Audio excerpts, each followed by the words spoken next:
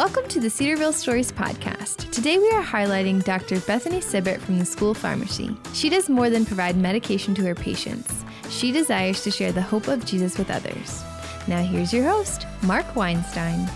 One of the marquee academic programs at Cedarville University is the professional pharmacy degree. Cedarville has been teaching tomorrow's pharmacists for the past 11 years, and one of the members of the first class is joining me today on the Cedarville Stories podcast.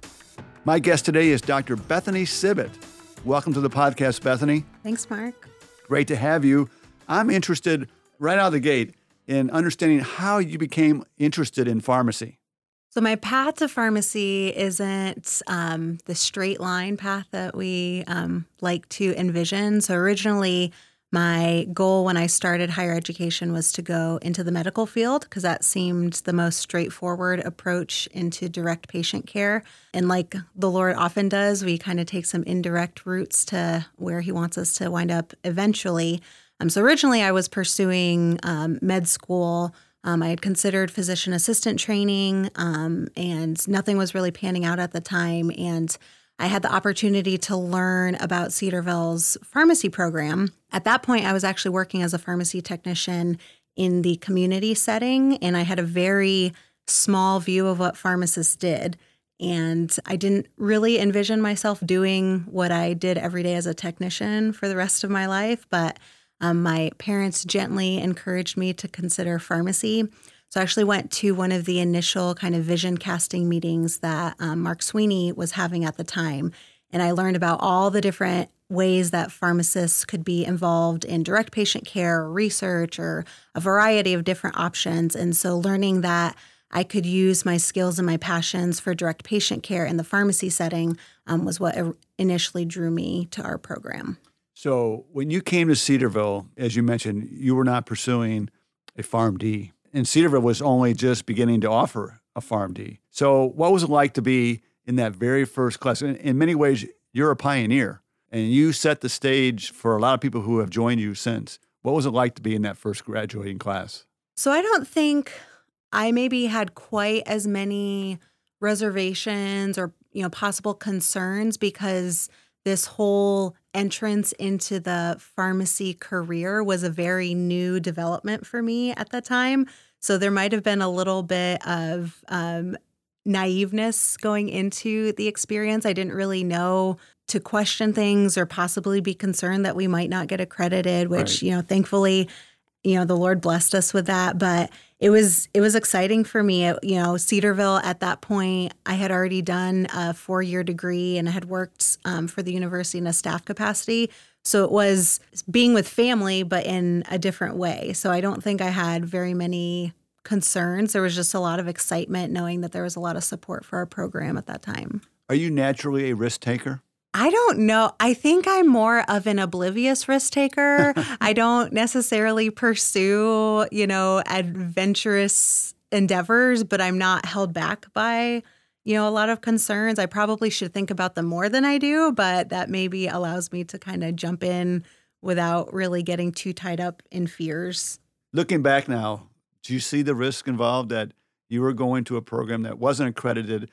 It was just beginning, and there were no guarantees for you. Mm-hmm. Yeah. I can't remember if I had already started the program at the time, but I was working in that outpatient community setting with students who were doing rotations from other universities who did have challenges with years where their accreditation status was questionable. So I remember kind of hearing about it in retrospect and realizing like, oh, that could have been our program. And, thankfully, lots of people have been working very hard behind the scenes in all those years leading up to when I got to sit in those seats for class.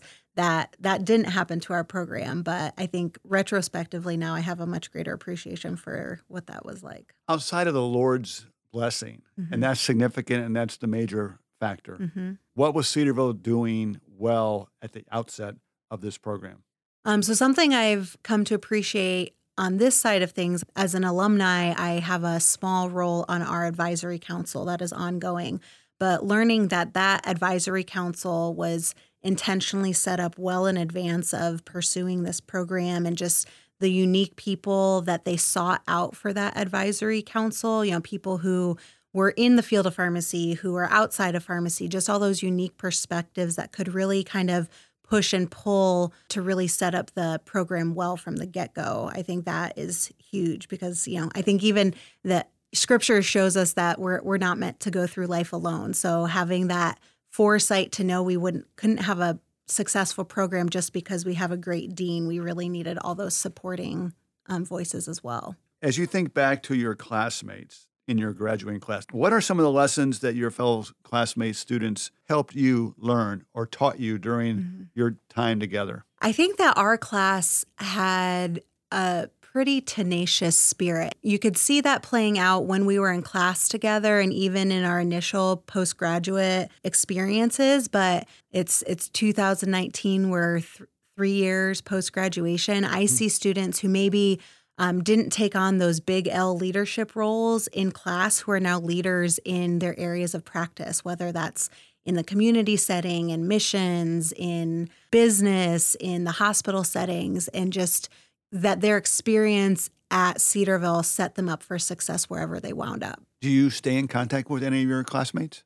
Yeah, I actually, I had the immense blessing that my postgraduate training, I had a co-resident. And so he and I graduated together. We did our residency training at a local hospital together, and we still are in contact weekly, if not daily. And there's, a handful of students that I was very close to during the 4 years that I still keep in contact on a regular basis.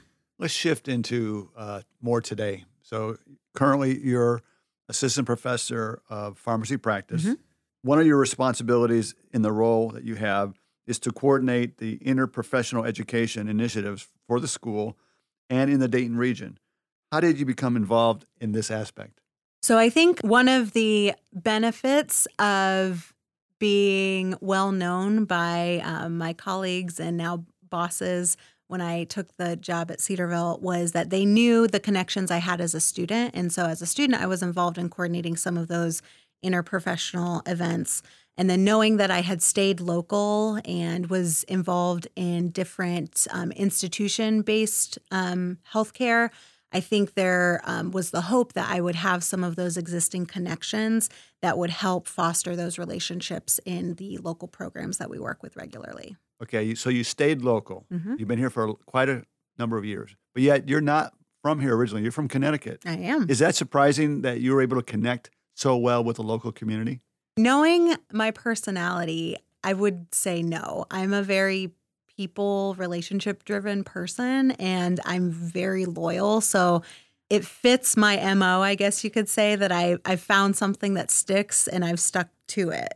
So let's stay on the same track. Sure. What does interprofessional education really involve? Help educate us. So interprofessional education really highlights the fact that we provide the best patient care.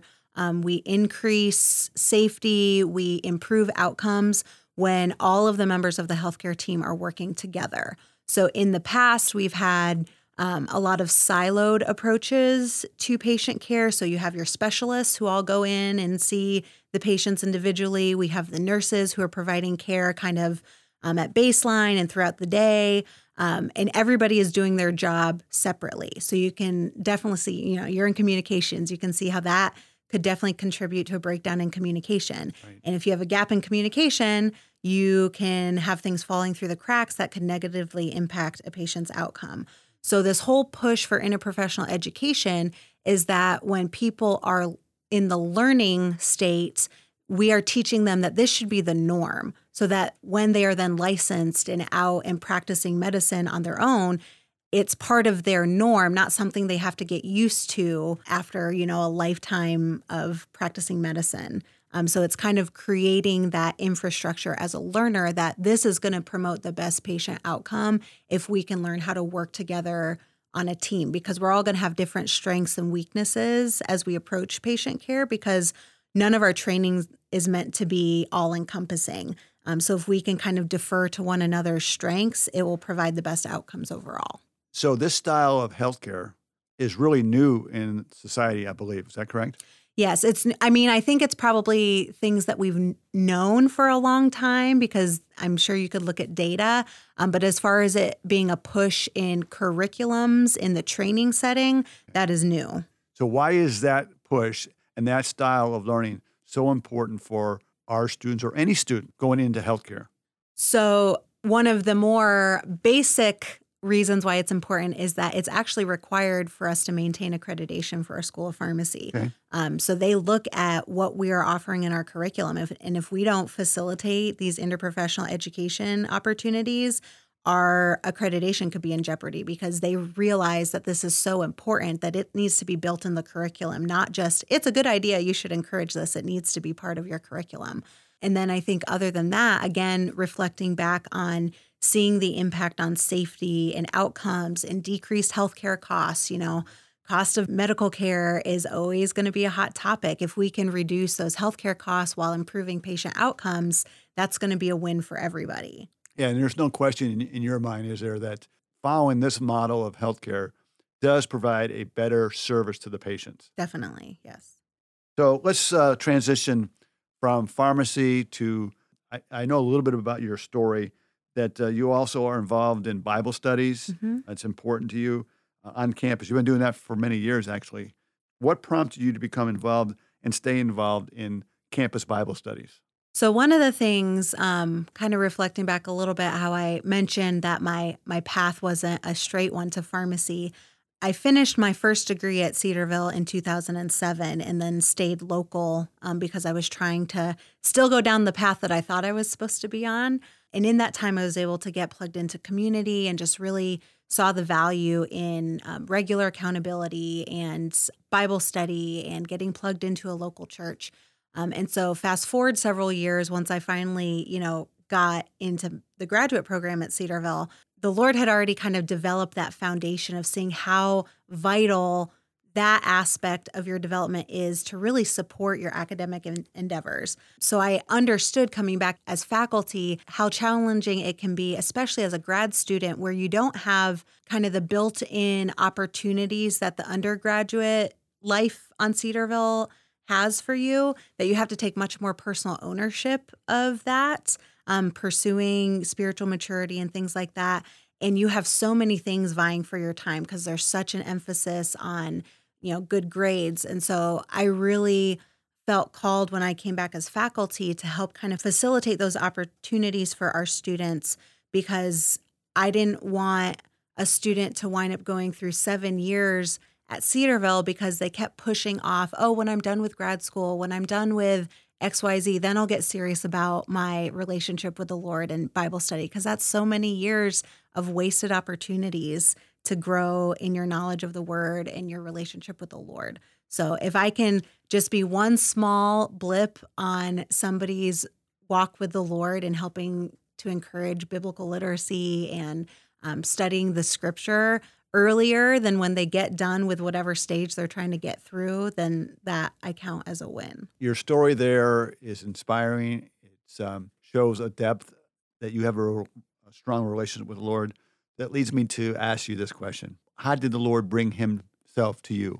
So I had the privilege of actually growing up in a Christian home. Both my parents are still together. So I was raised in the church. I made an early profession of faith when I was young, around age 5. So I grew up learning the truth, kind of how Paul describes Timothy as, becoming more and more convinced of what he had been taught. I really like that story because I don't have one of those stories where I remember, the date and time of when I got saved. And that actually caused me to doubt a lot growing up because I couldn't claim this one kind of stake in the ground timeline. But I definitely see the Lord really pursuing me and kind of drawing me out of that inherited faith, so to speak, and really making it my own. Actually, when I was an undergrad at Cedarville, because I was away from the comfort and the kind of oversight of my parents, my home church, who are all wonderful. And I really had to make the decision, is this for real or is it just because how I was brought up? And so having those opportunities as an undergrad and really having to kind of make my faith my own at that point was really where I feel like I started actively following the Lord. So my profession of faith may have come early, but I really started following the Lord in my early 20s, and that started at Cedarville. And that led you through the PharmD program. What was it like in the PharmD program with other students, your classmates? Did they have similar deep relationship with the Lord? So I think it kind of depends. I mean, with me coming into the program as a somewhat non-traditional student, because I was a little bit older than the students who had started as freshmen all the way through, I think that there is a bit of life experience differences that were there. Sure. Not that spiritual maturity always correlates with your age maturity, but I think I had the opportunity to walk through different experiences that really formed my faith in ways that, some of my other classmates hadn't yet, or they had other experiences. Sure. Let's go back into the pharmacy realm a little bit. As a pharmacy graduate, you had a wide array of options in front of you. You could have done a lot of things. Mm-hmm. Why did you choose to pursue a residency? When I originally started my PharmD program, I did a lot of back and forth because originally I started and I had just learned that residencies were a thing. And that was very exciting to me, especially considering it's very analogous to the med school training. You go to med school and then you do a residency and then you're specialized. And so that was kind of alluring to me because it sort of mimicked what I originally thought I was going to do.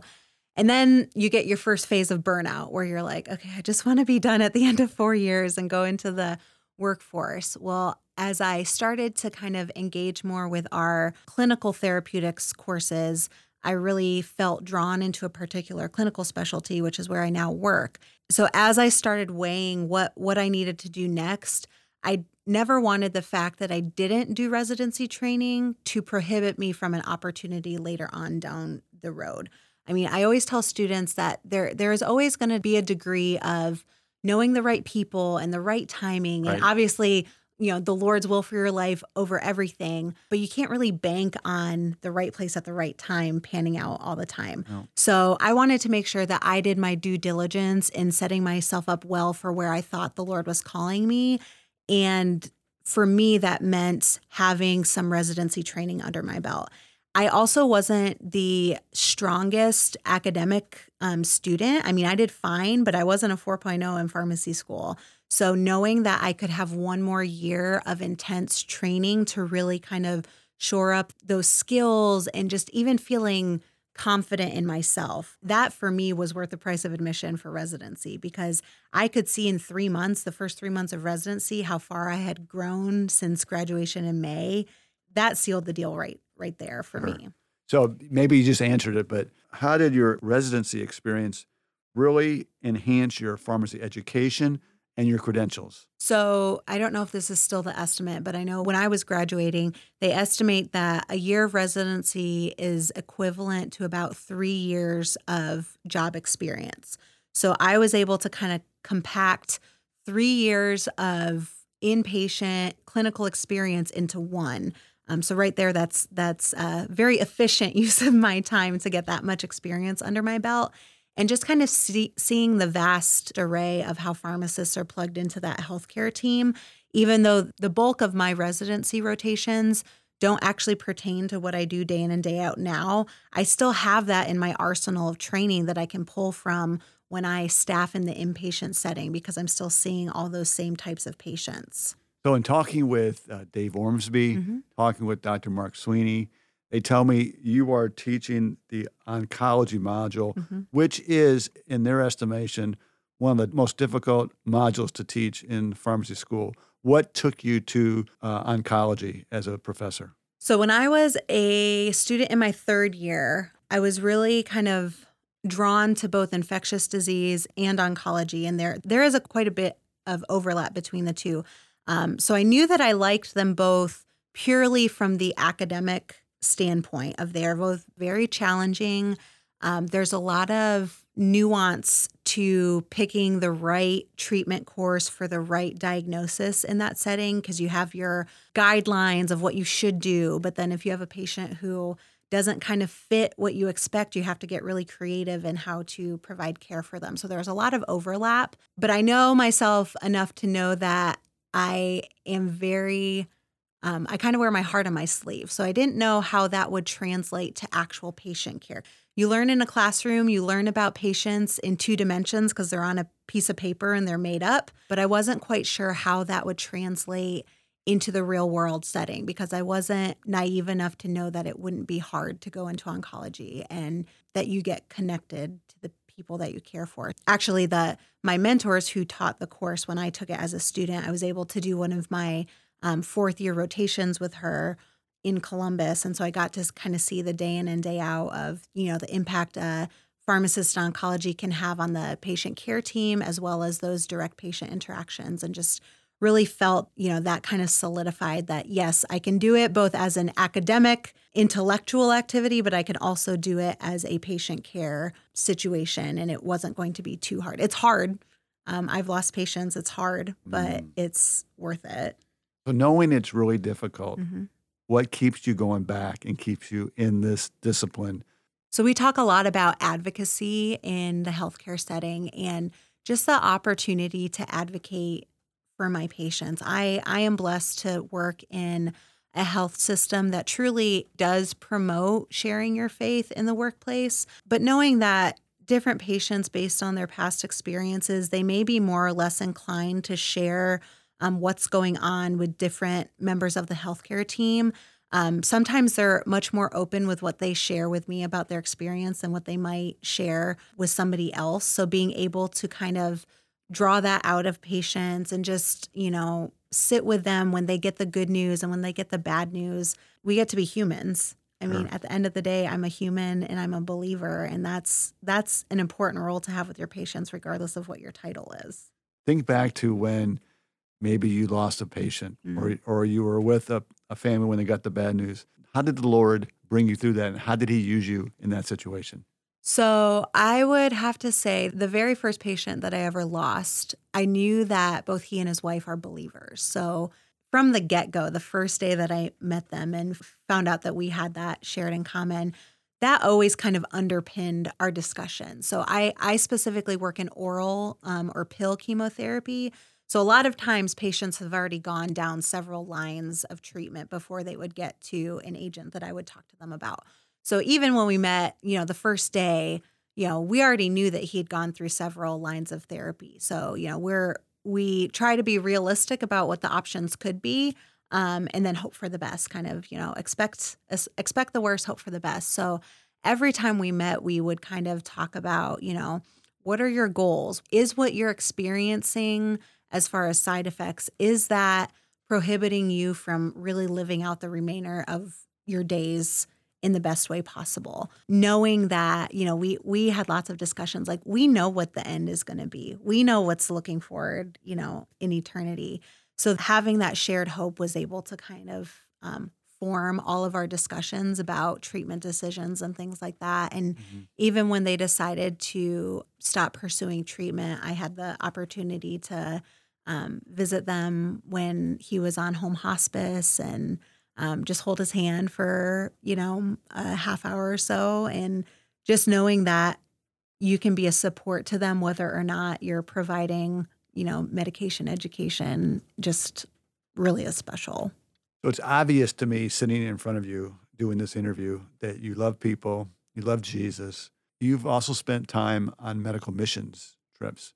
Tell us how you became involved in medical missions. So I really actually haven't had a chance to do a dedicated medical missions trip yet. I've gone on several general missions trips, and we're working towards doing some pharmacy or collaborative opportunities. But again, it kind of goes back to, using your skills as a resource. So the opportunities that the School of Pharmacy provides with global outreach and, with other partnerships we formed to have students both learn their skills and then use how the Lord has gifted them to serve others and meet both a physical and a spiritual need is really special. And, I like to frame those discussions that I have with students on a lot of different areas, kind of describing things as resources that you can invest. So, you can, bury your resource in the ground and not do anything with it, or you can use it as an investment for the future. And so I think, whether it is a true medical missions trip or a general missions trip opportunity, those are investments of your time that you can either waste or put to good use. What's that next opportunity that you're hoping comes? So we are hoping, and maybe if I put this out into podcast land, it will come to fruition. I'm working with one of my colleagues, Dr. Amos, on hopefully setting up a trip to Nigeria next summer. Oh, great. So one of the challenges with, setting up trips, depending on where you go, there's a lot more things at play. So we tried to go to Nigeria a couple years ago, and just some of the political climate wound up making that not able to happen. So we pray that the Lord will allow us to go this following summer, but that's the most current thing on the horizon for me. Yeah, so that's cool. So my last question for you is, what is your greatest memory or most memorable event from your time at Cedarville University? So I will preface this by saying it's really hard to talk about yourself and feel like you're tooting your own horn, but I think that the success of the story I'm about to share really just reflects back on everybody who made it happen in the background. But my last year of school, I was able to apply for and be selected to be the chair of a national committee for one of the big pharmacy organizations. And you asked me about being a risk taker earlier. I always tell my students, what's the worst that can happen? Like, you apply for something and they say no. That's pretty low risk. You might as well just try. That happens all the time. I know. So I tried, and come to find out that Cedarville by that point, and again, not me, but Cedarville and just the reputation that had been built up to that point had created such a buzz for itself by that point that the people who were evaluating the applicant pool said, if there is anybody from Cedarville who applies for this job or this role, we are picking them. So not only did I get picked for this committee, I got picked to lead the committee that oversaw all of social media, all of communications for this pharmacy organization. And because of that opportunity, I've been able to stay connected with that organization as a new practitioner now. So if you had asked me day one of my P1 year if I thought that would happen at the end, no. But because I had the encouragement of my professors who are now my colleagues, I was able to kind of grow into that opportunity. And because of the name that Cedarville had started to make for itself at that point, which that was, 3 years ago, we had already gotten enough buzz for people to not be like, who is this random person from Cedarville, Ohio, applying for this leadership role? So it's a great story. And you've shared a lot of great stories. My guest today is Dr. Bethany Sibbitt, a pioneer from the first year of the professional pharmacy program at Cedarville University. Thank you for being my guest today. Thank you. Thank you for listening to the Cedarville Stories podcast, brought to you by Cedarville University. You are encouraged to share, like, and review this podcast on your favorite podcast provider. And be sure to come back next week when we'll hear another Cedarville story for God's glory.